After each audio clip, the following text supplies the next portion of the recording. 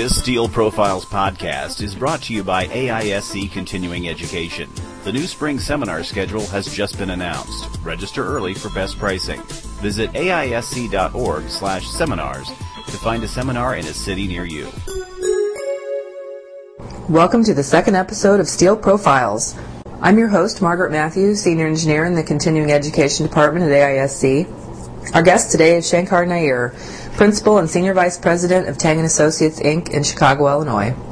Dr. Nair received his undergraduate degree from the Indian Institute of Technology in 1965 and his master's and Ph.D. in civil engineering from the University of Illinois at Urbana-Champaign in 1966 and 1969, respectively.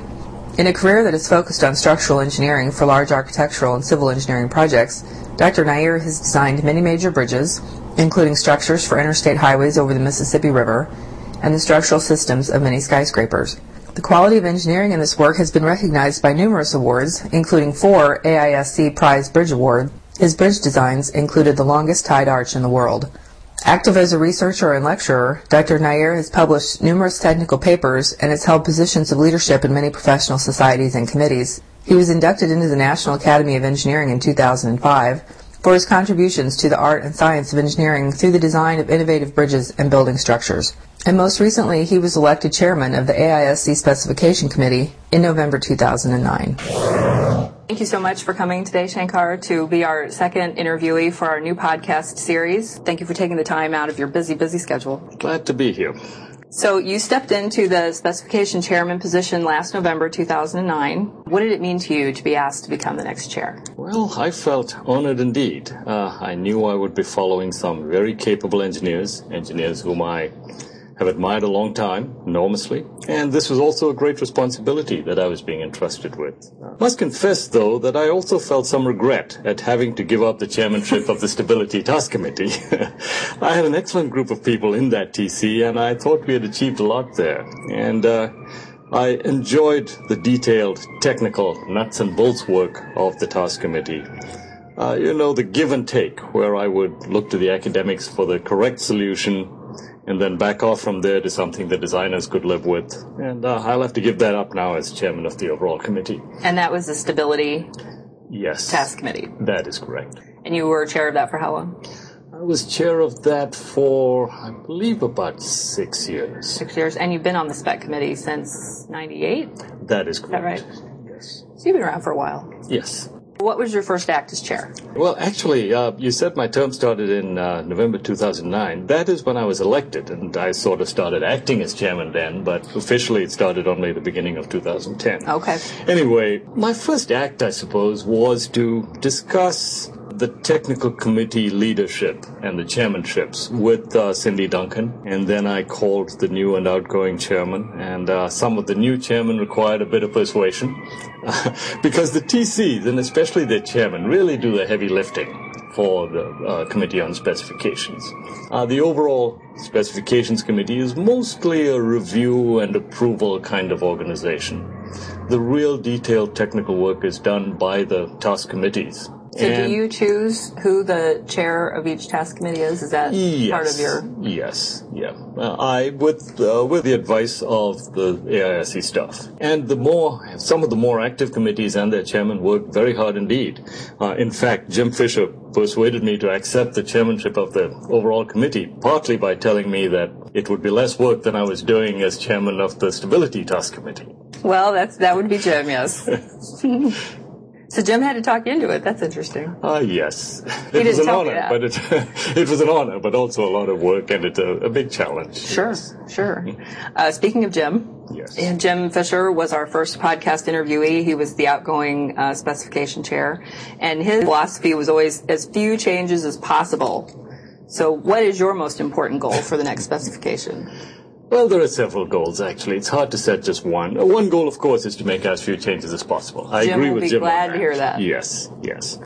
And the changes that are made will be based on the bywords that have governed the specification or its development all along, and that is safety, economy, usability. Safety, of course, is absolute. We can't compromise on that. Economy of the result of using the specification is important.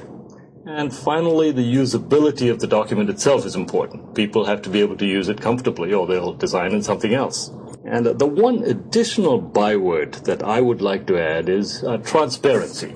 There are too many places in all the specifications, not just ours, where the designer really has no idea where something is required. So then the specification becomes like a black box where you put the numbers in and you get a code-compliant result out of it. Right, even though you're not exactly sure why you're doing what you're doing. Exactly. And that black box approach can be comforting when you're used to it, but it's just not good engineering, and it can be dangerous. Just to take one example, consider the use of effective length factors, the so-called K factors in design for stability. Engineers have been doing this for years, and many of them, perhaps most, believe that the K factors were meant to account for second-order effects and P-delta effects. But that's not really what K factors do, and they don't realize that. You are actually supposed to do a second-order analysis and apply the K factors. All that the K factors do is that they compensate for neglecting initial imperfections and inelasticity in the analysis. And if you do that directly, then you can use a K of 1, and that's the new direct analysis method. Direct analysis method, yes. Speaking of usability, the spec and the usability of it, what do you think the right balance is between reality and simplicity in the spec? I think that ultimately it should be up to the designer to decide the right balance between accuracy or reality and simplicity. And the specification should allow the designer to make that choice. So as I see it, the ideal is a rational, transparent specification that would allow the designer to perform a rigorous evaluation based on certain very general requirements, which would be specified. And the specification would also spell out a simpler prescriptive approach that could be used as a conservative approximation or a conservative alternative. And the choice of which approach to use should be the designer's. I mentioned that our interview last month was with Jim Fisher as the outgoing chair. My last question to him, I asked him what he thought that you would bring to this position as chair. At the time, I didn't realize that he had talked you into taking it. This is what he answered, so we'll listen to this clip.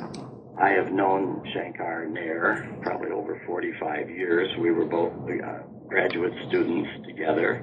I'm a little older than Shankar, that's because he was so smart. He advanced quicker than I did. But he is one of the most intelligent engineers that I know. And also, he's very savvy politically. And I believe from watching him as past committee chairman, he's a very influential leader. I think he'll do a great job. I'll keep working on him and make sure he's in tune with not making changes to the spec, and that we should simplify the specification whenever we can. And I'm sure that the whole committee, again, will join in and be as helpful as possible. So I know he'll enjoy his tenure as chairman as much as I did, because it really has become a family to many of us. Okay, so that's what Jim had to say. What's your reaction to that? Well, I'm flattered by what he said, especially so as I have the greatest respect for Jim and for everything that he's achieved over the 40-plus years that we've known each other. And as it happens, this is the second time that I'm following directly in his footsteps. The first time was as chairman of the ASCE Steel Buildings Committee. Oh, okay. I enjoyed following in them, and I'm sure I'll enjoy it this time. And Jim did a really great job of leading the introduction of the first combined ASD LRFD specification in 2005, and then its consolidation in 2010. He's going to be a tough act to follow.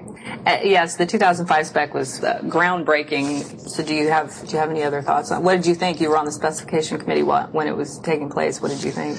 It was a way to bring ASD back into the picture. AISC stopped updating ASD after the 1989 specification. The beloved Green Book. Yes, the beloved Green Book. And actually, I heard what Jim said, and I'm not completely sure I agree with him there. in that, I think the intention when LRFD was introduced is that it would replace ASD. Yes, and Jim didn't seem like he ever thought that was going to happen. Yes, exactly. But many engineers clung to the old 1989 ASD because it seemed simpler than the more recent LRFD specs. But the reason that it seems simpler is not that ASD is inherently simpler. It isn't. The reason it was simpler is because it was older and more primitive. and didn't reflect the latest knowledge. And now that ASD has been brought up to date, it is really no simpler than LRFD, but it will often produce slightly less economical solutions. You talked about in your career that innovation has been always been a key element. What is the greatest innovation in steel design and construction you have seen over the course of your career? Well, if you could just pick one. That's the problem.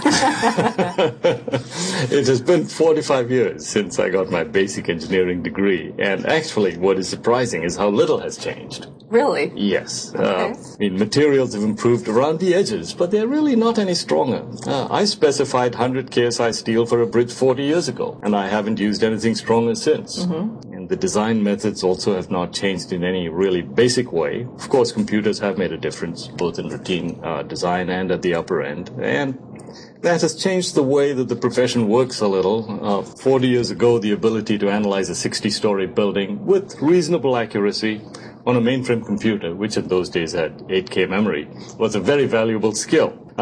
Now today, any engineer can do that on a laptop using off-the-shelf software.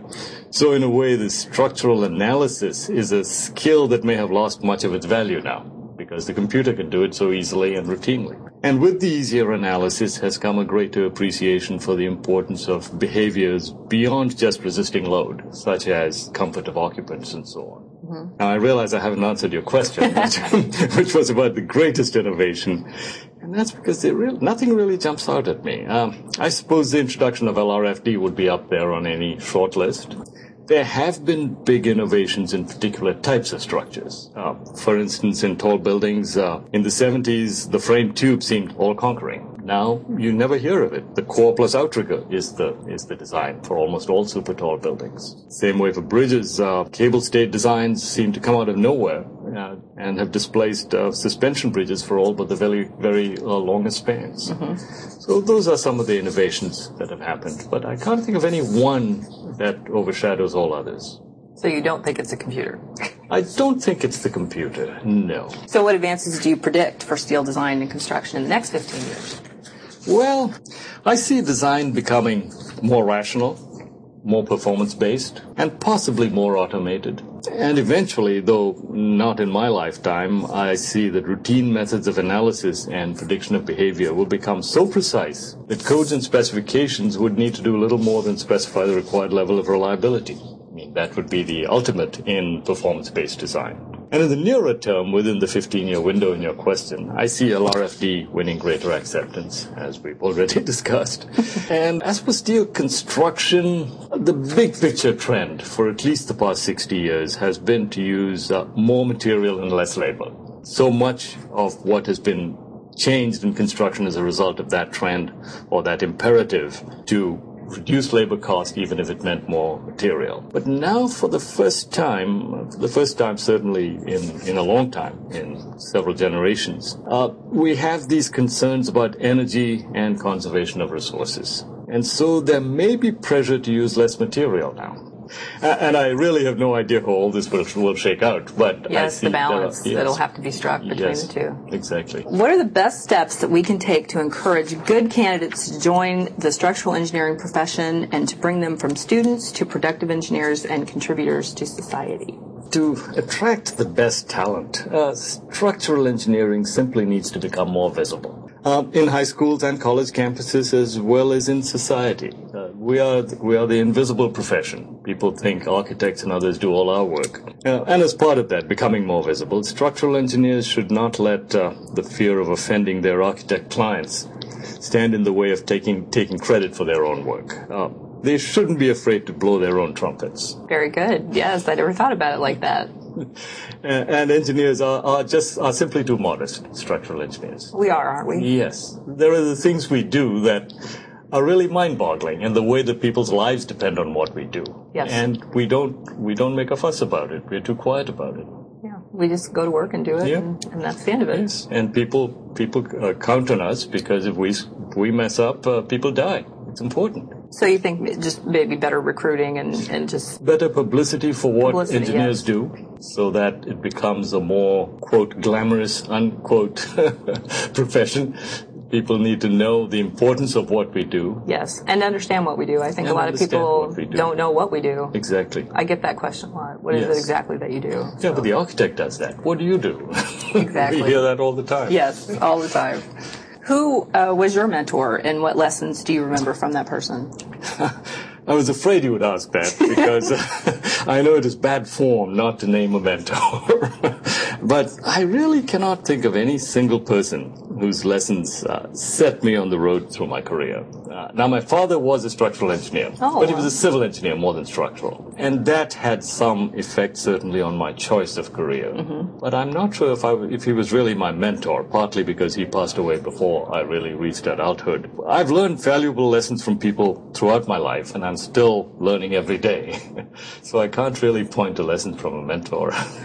Okay, well, what lesson do you want your proteges to remember from you? Okay, that's a little easier because I do try to pass on certain messages and lessons to the young people around me at the office. The first thing, most directly related to work, is look for simple, direct solutions to problems. The simplest solution is usually the best. That's what I tell them. Don't be afraid to innovate. Don't let the thought that something has never been done before deter you from what rational engineering tells you is the right solution. If you do your engineering right and you decide that something is the right way to do it, just do it, even if it's never been done before. The last lesson, and perhaps controversial, is don't be defensive. Don't be afraid of lawyers. Just practice good engineering and you should have nothing to fear. Don't be afraid of lawyers. That's a fantastic quote. So we're coming up next week on your first specification committee meeting since you became chairs. I assume you're probably very busy getting everything ready and getting prepared for that. Actually, surprisingly, it doesn't take much work for me because Cindy and others do all the work. AISC staff does a lot of work, and the TCs do a lot of work. I'm actually less busy than I would have been at this stage, on this date, than I would have been if I were the chairman of the Stability Committee. Well, there you go. Jim was right. It's less work. Right. Jim was right.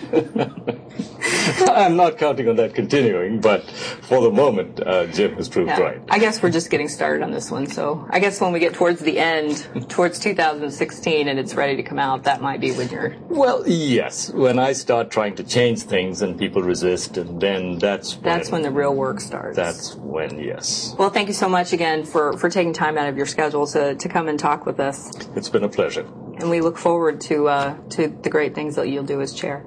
I certainly hope that they will be worth thinking about and talking about. This has been a presentation of the American Institute of Steel Construction. Next month's podcast will feature an interview with welding expert Dwayne Miller. For more information on AISC continuing education opportunities, please visit us on the web at aisc.org/seminars. And remember, there's always a solution in steel.